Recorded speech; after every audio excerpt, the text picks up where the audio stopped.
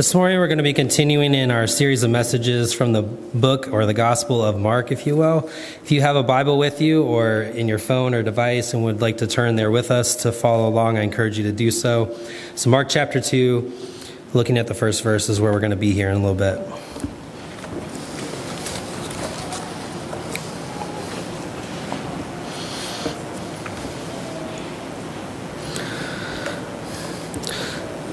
While you're continuing to look that up, I want you to think about some of these phrases I'm about to list off. Do any of them sound familiar to you?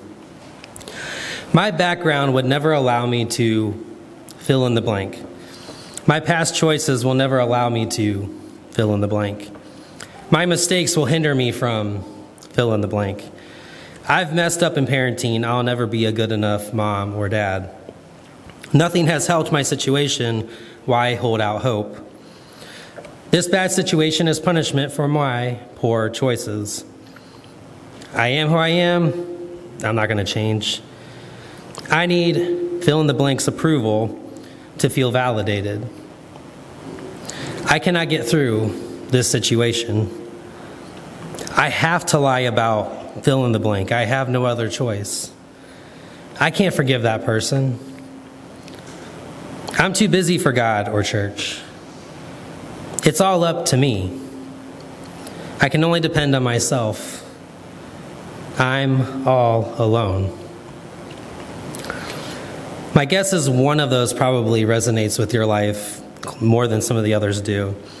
While more and more people seem to not have faith in Jesus, that does not mean that people do not have faith in something. Each and every day, each of us places faith in a variety of narratives. If we succumb to those narratives, they come to serve as the authority for our life in that particular situation. For instance, with the narrative that my background will never allow me to fill in the blank, if I believe that narrative, I'm recognizing that that narrative has an authority in my life. My faith in that narrative then determines how I function in life. If that's the case, then I may not try new opportunities, or I may try to numb myself to limit because I have limited situations available to me, or I may have a despairing demeanor.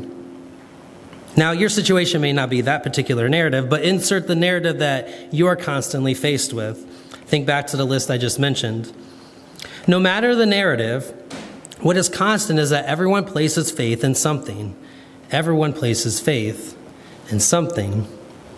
While we place our faith in something, regardless of our religious orientation, what we'll encounter in God's word this morning is that Jesus contrasts himself as an object of faith, more authoritative than any other narrative that we'll encounter in our life. We'll encounter a paralyzed man who is given the opportunity to contrast the object of his faith. Will he believe the narratives that he's been given all of his life, or will he believe the words of Jesus? We'll also encounter how the faith of this man's friends helped him to have this opportunity with Jesus. We may place our faith in a variety of narratives, but Jesus is inviting us to place our faith in his narrative, in his story, in the story of his life and seeing life through his eyes. Let's take a look at what Mark chapter 2, verses 1 through 12 says. A few days later, when Jesus again entered Capernaum, the people heard that he had come home. They gathered in such large numbers that there was no room left, not even outside the door. And he preached the word to them. Some men came, bringing to him a paralyzed man, carried by 4 of them. Since they could not get him to Jesus because of the crowd, they made an opening in the roof above Jesus by digging through it, and then lowered the mat the man was lying on. When Jesus saw their faith, he said to the paralyzed man, "Son, your sins are forgiven."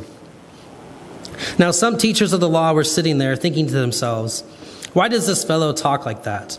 He's blaspheming. Who can forgive sins but God alone?" Immediately Jesus knew in his spirit that this was what they were thinking in their hearts, and he said to them, "Why are you thinking these things? Which is easier, to say to this paralyzed man, 'Your sins are forgiven,' or to say, 'Get up, take your mat and walk'? But I want you to know that the Son of Man has authority on earth to forgive sins."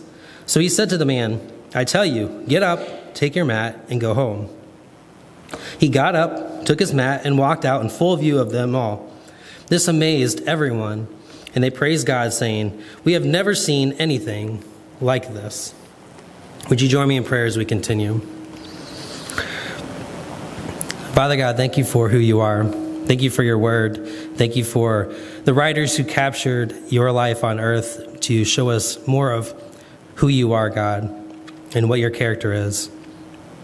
Father, this morning, help us to see the life that you have for us, the life that you have for us in and through your Son, Jesus. Help us to see the false things that we are tempted to believe, and help us to see the truth of who you are and what you say about life. We ask that you translate these words that we just heard into the everyday context and details of our life. It's by the power of your Spirit through your Son, Jesus, that we pray this. Amen. Unfortunately, I know a number of you have had to deal with family or friends who are consumed or have been consumed with an addiction. Whether it's in a TV show or movie or real life for some of you, many of these situations play out with friends or family of the addicted person needing to have an intervention. And their friends and family have to try to get them to see that they need to get help. In such situations, the friends or family of the addicted person are placing faith in the treatment or rehab facility on behalf of the addicted person who is unable or not in a place where they can have faith in what the treatment or rehab can provide to them. As we encounter Jesus in the town of Capernaum, he is preaching the word or proclaiming the good news about God's kingdom. In the first chapter of Mark, the word that Jesus is proclaiming is the good news of God.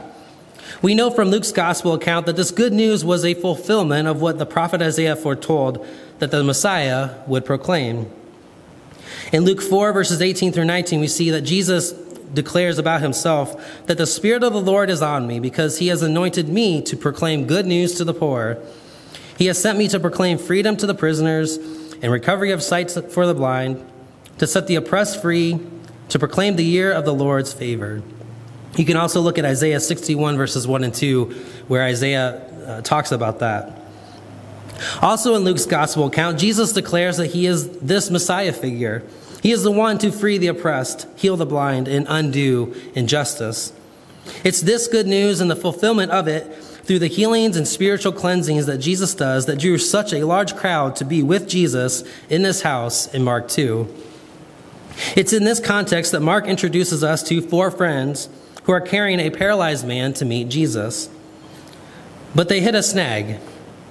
There are so many people that they cannot enter the house to get this man close enough to Jesus. So they pull a MacGyver, if you've ever seen that show, you know what I mean. And they make do with their situation, and they decide to go up onto the roof where they will lower the paralyzed man down next to Jesus. We may be sitting here in the 21st century going like, what in the world? Why would you do that? But to first century Jewish readers or hearers of the story, it would make more sense. The houses had thatched roofs that were covered in mud. And historians note that many homes would have a pre-built access to the roof, as the roof would have been utilized for other purposes as well. So this move is maybe not as out of the box as we may think, but making a hole and lowering the man down was creative for that particular situation. I do think it's worth noting that as this happens in the story, Jesus' character shows something unique here. When the roof opens and the man is lowered down, Jesus' response is telling. His response is to see beyond the situation. I mean, if this was me, I would be like, what? Like, I'm doing something here. You're just interrupting me here. Like, what is going on? And yet Jesus in that moment recognizes the faith of the friends. He sees beyond the immediate situation. He notices that there is something deeper than a group of men vandalizing a house or pulling some kind of prank. There is something deep and profound motivating their actions here. For the four friends, Jesus is the object of their faith. They are placing their faith in Jesus that he can heal this man, or at the least do more than anyone else has been able to do for him. They have faith that meeting Jesus will be good news for the paralyzed man. A number of years ago, I had a terrible stomach pain that would just not go away. And eventually, after I went to the doctor, it got traced back to an ulcer, which ultimately was a result of stress.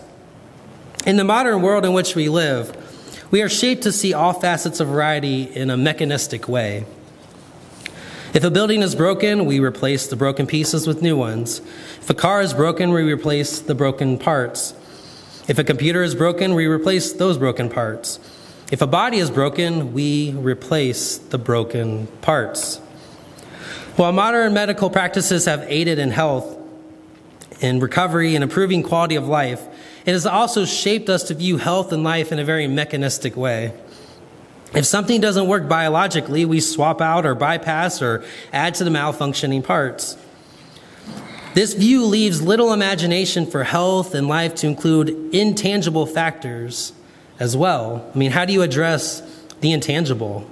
When we view life as very like, well, you swap this out and you move this, like you can't swap out intangible things. That's hard to do. In my own situation, the factors were more than just my stomach ailment,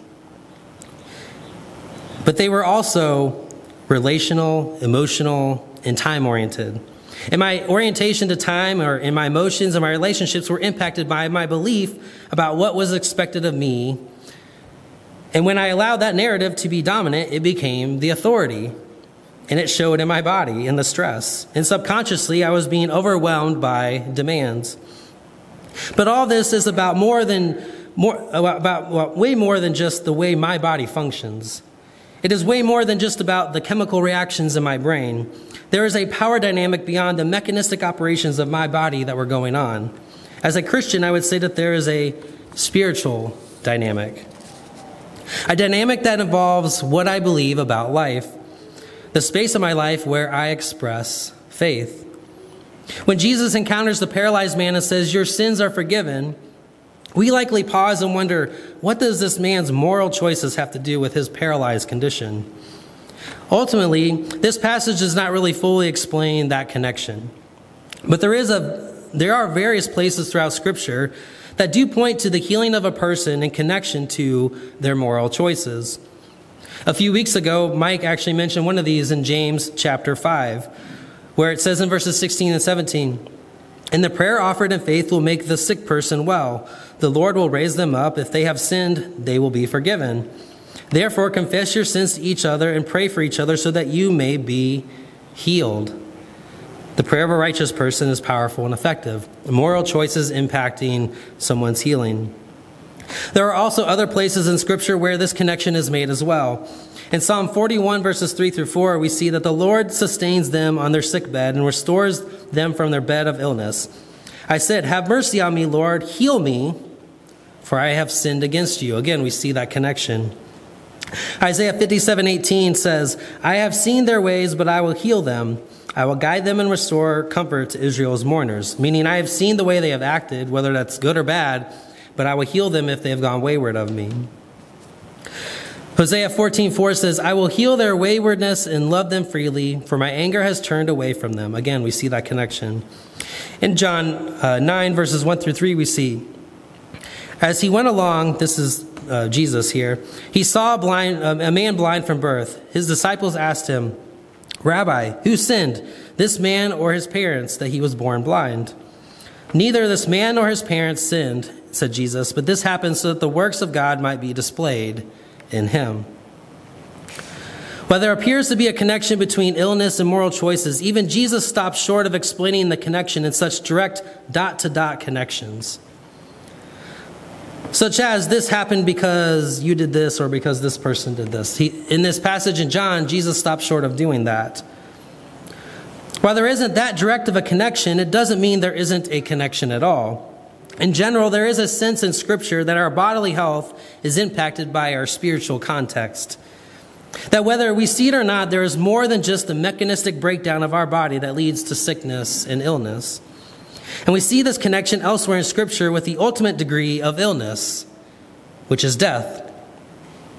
In Genesis 2, verse 17, we encounter with Adam and Eve, where God says, "But you must not eat from the tree of the knowledge of good and evil, for when you eat from it, you will certainly die." Here's a moral choice impacting a health outcome. Or the fulfillment of this in Genesis 3, verse 19, where God says, by the sweat of your brow, after they've ate of the fruit, you will eat your food until you return to the ground, since from it you were taken. From dust you are, and to dust you will return. Your moral choices impact your bodily destiny, if you will. Or as Paul says in Romans 5:12, sin entered the world through one man, and death through sin. And in this way, death came to all people because all have sinned. Meaning none of us are absent of this reality. Or in Romans 6:23, Paul also says, for the wages of sin is death. Again, we see that connection. What we can gather here is that the spiritual dynamic of life does impact the spiritual dynamic of life.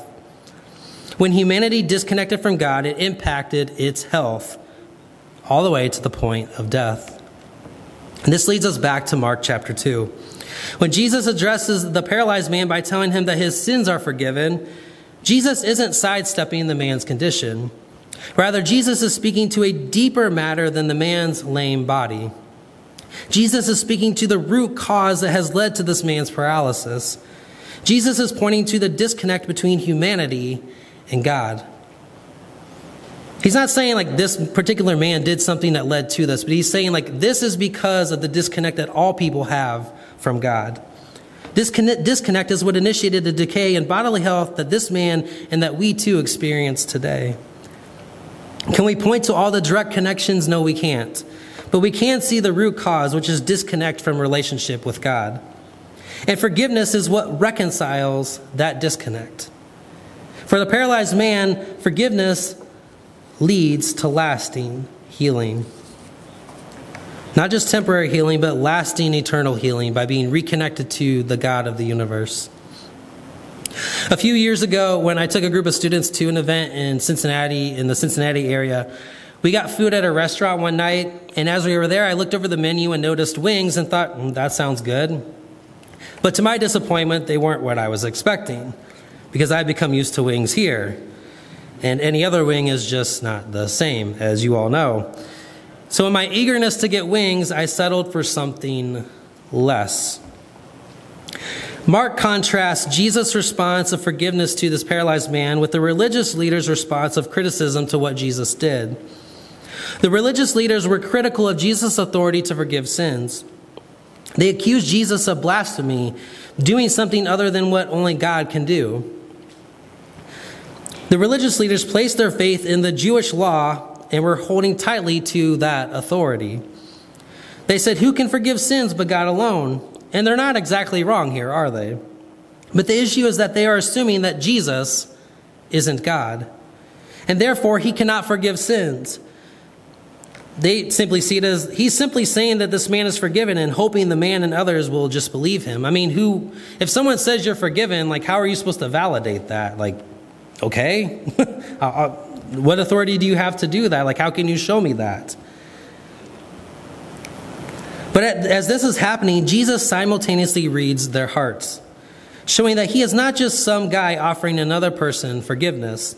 Rather, he is someone greater. He is God. And he is demonstrating that by his ability to read their heart's criticism before they even speak it out loud. To all this, Jesus responds with the question, which is easier, to tell a paralyzed man that his sins are forgiven, or to make a paralyzed man walk again?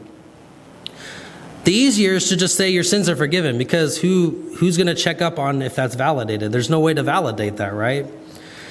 But Jewish law already had a way to discern the truth of what a prophet was saying. In Deuteronomy 18:22, it says, if what a prophet proclaims in the name of the Lord does not take place or come true, that is a message the Lord has not spoken. That prophet has spoken presumptuously, so do not be alarmed. So they're applying this very thing to Jesus, but Jesus is also applying the same thing to himself. Remember, there is a spiritual connection to the paralyzed man's condition. And in Jewish culture, this is recognized all the more than it would be in our day. They saw that connection a lot more clear than we do. For Jesus to heal the paralyzed man was a fulfillment of his proclamation that the man's sins were forgiven. In healing the man, Jesus is, in their worldview, they're seeing, this man got healed. So, maybe this Jesus guy does have this authority because he just undid what we think caused it. In healing the man, Jesus is reconciling the consequences of sin on the man's body. In doing so, Jesus is shown to be a true prophet, like Deuteronomy 18 describes. This is part of the amazement that everyone in that crowd experienced in that moment. Jesus truly was different. He wasn't just a prophet, he was God in the flesh. Jesus has authority over life unlike any other person. While we can focus on the religious leaders in this moment, the paralyzed man is also worth considering.